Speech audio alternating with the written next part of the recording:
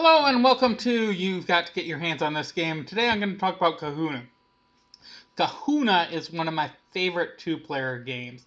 It's a territorial control game about magic in Southeast Isles. You're building, there's all these islands that you're building together, and building bridges between the different islands. And you're trying to build the best connection of bridges compared to the other player. And you're going to have to make sure that your bridges have the most connections to different islands, and you get points for these stones. And whoever has the most stones gets, or most bridges to the island gets a stone.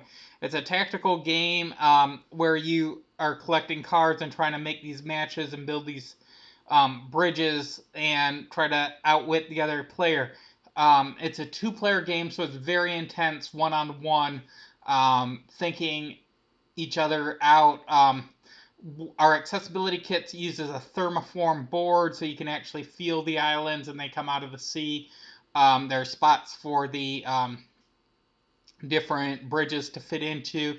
It's one of my favorite kits, and I really hope that I get a chance for more blind people to get a chance to play Kahuna, because it's a great two-player tactical area control game.